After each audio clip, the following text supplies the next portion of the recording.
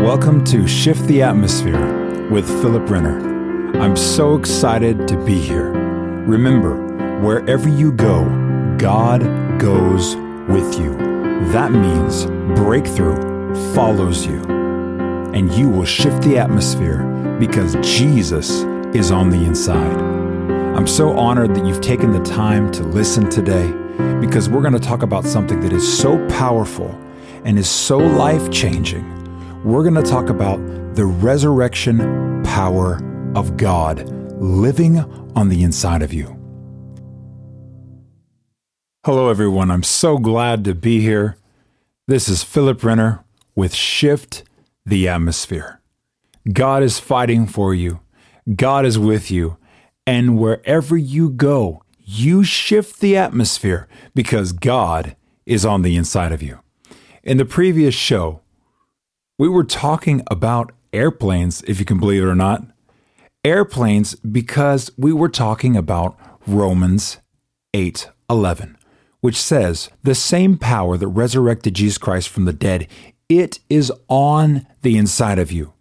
I'd been meditating on that verse for I think about 6 months.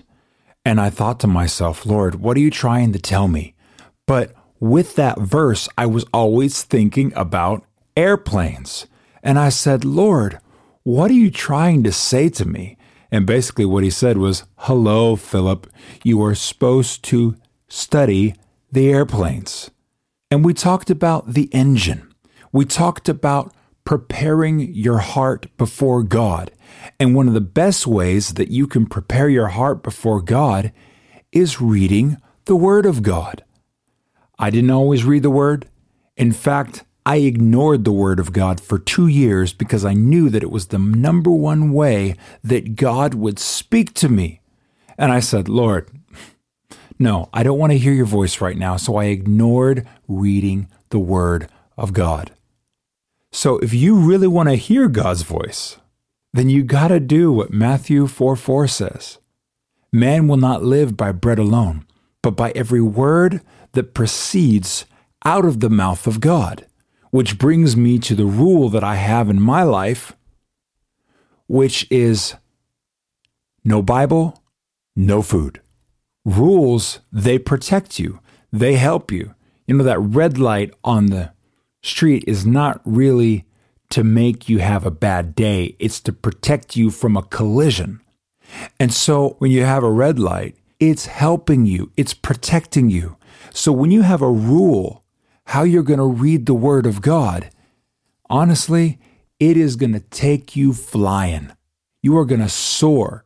Christians are not called to go to a conference and then soar and feel, wow, God, that was so powerful, and then get home and they don't feel anything at all.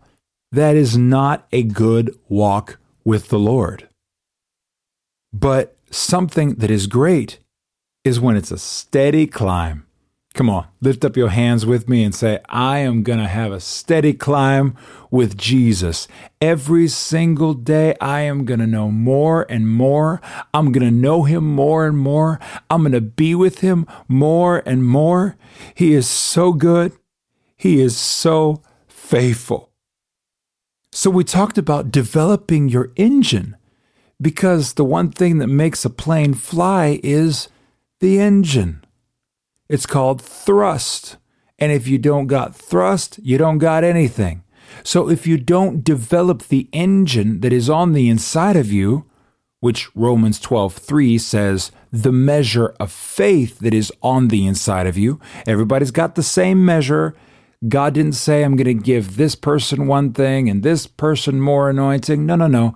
God gave you all the same thing when you got saved. He said, I gave you the full package. Now it's your responsibility to do something with it. Just think about that. It is my responsibility to do something with what God has given me. So if I want to develop the resurrection power of God on the inside of me, I got to read the Word. And when I read the Word, it's not going to be something that is just a check mark for the day. I got to do my holy duty before God. No, it's not duty. It is a privilege. And when you read the Word of God, you must read the Word of God as a revelation. We didn't talk about this before, but now we're getting there. This is so deep. When I read the Word, I find something that blesses me so much, I can chew on it through the day.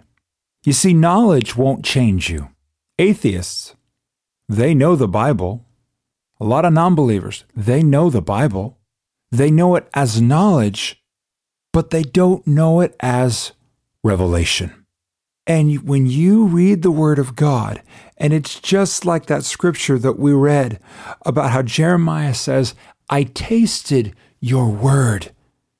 I tasted your word, and it was tasteful. Man, it was good on the inside of me. Wow, God. Jeremiah 15:16, when I discovered your words, I devoured them. I want to be speaking to people right now that don't just read the Word of God, they devour it. They enjoy every little piece. When you got a good steak in front of you, man, you don't eat it quickly. You enjoy every single bite. You want the experience to last a long time. Why? Because you're enjoying it, because you're eating it. Same thing with the Word of God. When you taste His Word, you don't have to read it super quick. You can pause and think about something. In fact, in the Psalms, a lot of times it'll say interlude or it will say Selah, which means pause and think about that, because that is powerful. When I discovered your words, I devoured them. For they are joy and my heart's delight. When you read the Word of God, joy will fill your life. For I bear your name, O Lord God of heaven's armies. Another scripture so powerful. Psalm 119:105. Your word is a lamp to guide my feet and a light for my path. Now this is so powerful. I'm telling you, if you read the Word of God, and you're consistent in reading the Word of God. Consistency is the key. It doesn't matter if you're working out. It doesn't matter if you're doing a podcast. It doesn't matter what you're doing. It doesn't matter if you're a musician. Consistency is the key. Spending time with God every single day. And guys, very soon, it won't feel like a chore. It's going to feel like a privilege because you get into His presence.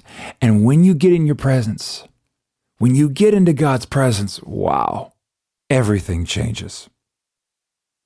But I want to get back to airplanes. What is the second thing that causes a plane to fly? It's called drag, which really means this: air resistance.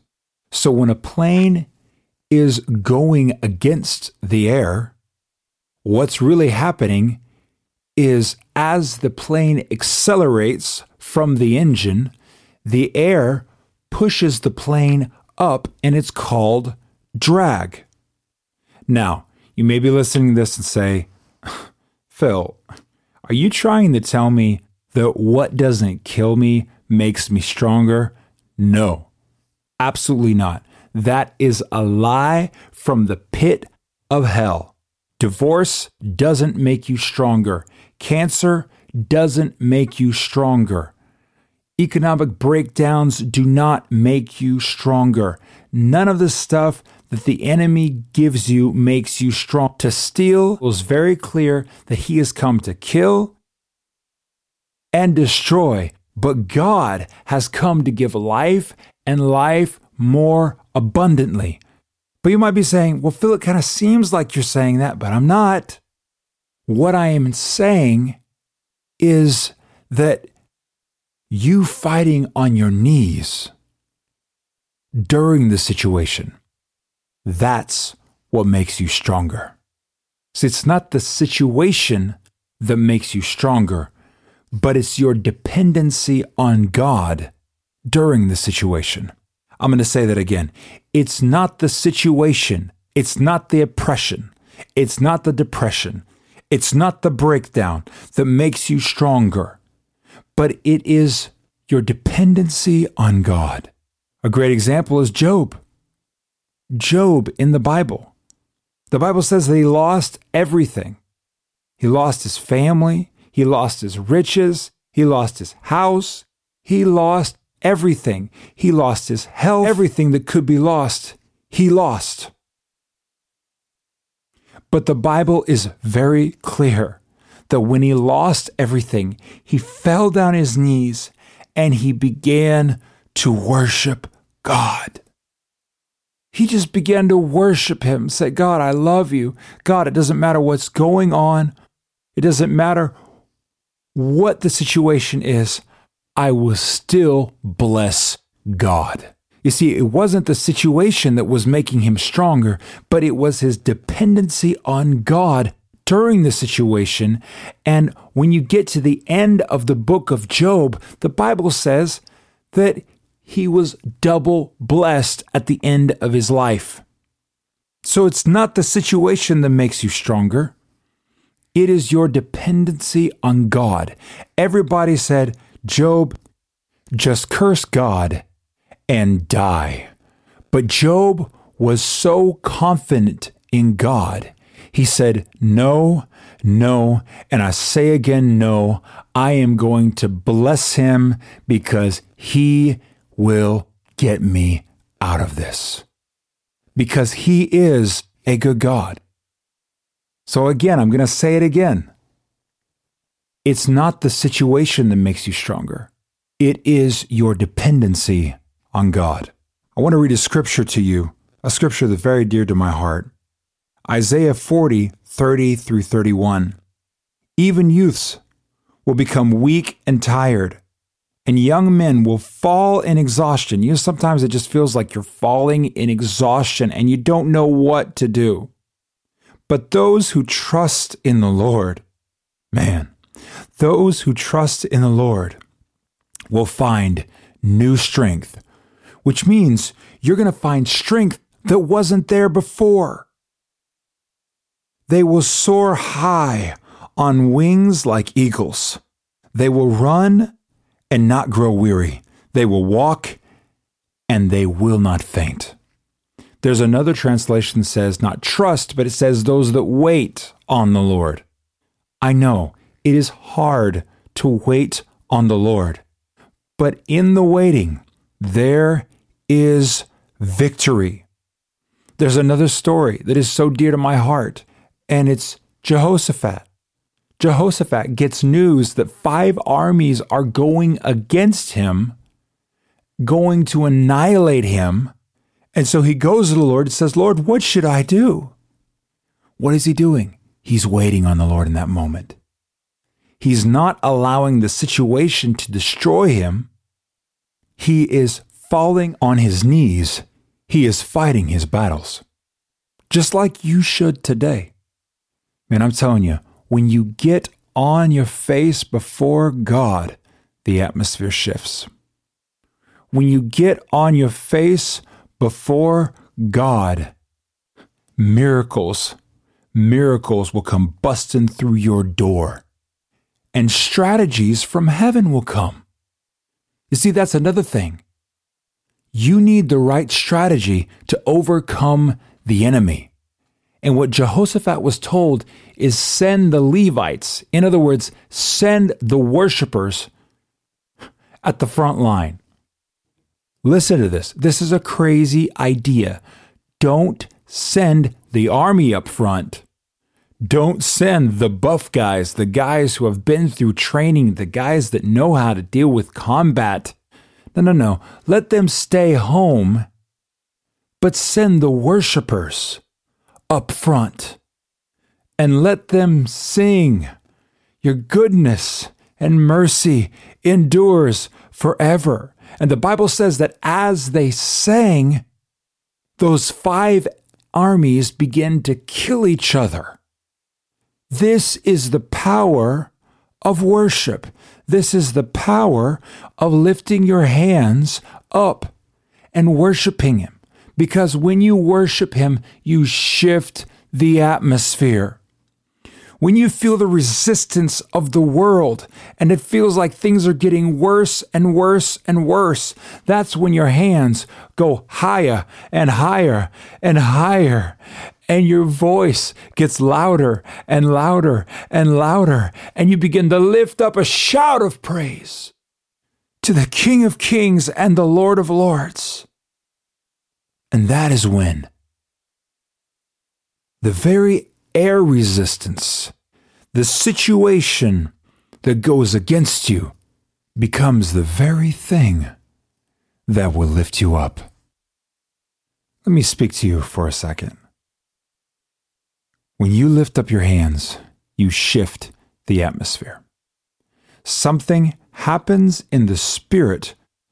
Lifting up your hands is actually not a suggestion in the word. Shouting unto God with a shout of victory is not a suggestion in the word. It is a command. And when you lift up your hands and when you shout to God, that is true faith. You see, it's easy to worship God when everything's good, but it is true faith when everything is bad. Everything is falling apart. Yet in that moment, just like Job, you fall on your knees before him and you say, I'm not going to curse you. I am going to bless your holy name because you are holy. You are great. You do miracles so great, and I love you. And there is nothing that can take me away from you. There's nothing that can take me away from your glory, from your power. Thank you, Jesus. You are so wonderful. He is so good. You see, if we get back to the story about Jehoshaphat, even after they won the victory, because the Levites, the worshipers, had lifted up a sound of praise and the enemy went against each other. You see, Jehoshaphat knew how to wait on the Lord. And because he waited on the Lord, he got a strategy. And after the victory was won, it wasn't the Levites that went and got all of the stuff, all of the treasures, all of the spoils of war, but it was the soldiers. The soldiers came out and they brought in the spoils of war. Let me tell you something. You're about to bring in the spoils of war. Everything that the enemy tried to take away from you, you are about to bring in. And it is going to be more than you could ask or imagine, because that's who our God is. That's just how good he is. And so right now, I just want you to say, Lord, I love you. Lord, I bless your holy name. You are my everything. You are the King of Kings. You are the great I am. You are El Shaddai. And God, I repent for believing that what doesn't kill you makes you stronger. That's the world. I will never believe in that ever again. But I understand that the way I win the war is through my dependency on your presence. It's through my dependency on the Word of God. And I make a decision, Lord, that every single day I am going to read your word, and your word is going to read me. My heart is going to be changed. The engine on the inside of me is going to be developed. I'm constantly going to be checking my heart, God. I thank you for your presence. Man, I can feel his presence right now. I can feel his glory right now. I can feel him healing you right now, because he is a supernatural God. And what he can do is he can speak to you. He can release his power through those earphones and even through the device that you're listening to right now. Wow. God is so good. He is so faithful. And I want to thank you for your presence in this place right now. I want to thank you for your word. that is a light unto my path. And that when I read your word, even when it's dark, I know where to go. Because just like when I'm lost in the woods of life, and I don't know where to go, I turn on my flashlight and I know where I'm going. I can see the path. And so today I prophetically speak over you and I say that you see the path of holiness, you see the path of righteousness, and you see the path of breakthrough. God is fighting for you. Wow, this has been so good today. Have you received something from the Lord? I know that I have. If this message has blessed you, then share it with somebody. Tell somebody about it. But if it has blessed you, then you can sow a seed into Philip Renner Ministries. Sow a seed into everything that we are doing. We're going after the one that was left. We're leaving the 99 and we're going after the one. And we're shifting atmospheres in cities, in capitals. God is doing something that is just so powerful. So if you want to sow a seed, you can go to philiprenner.com and you can also get the books, Worship Without Limits and A Fasted Life. I believe it'll bless you.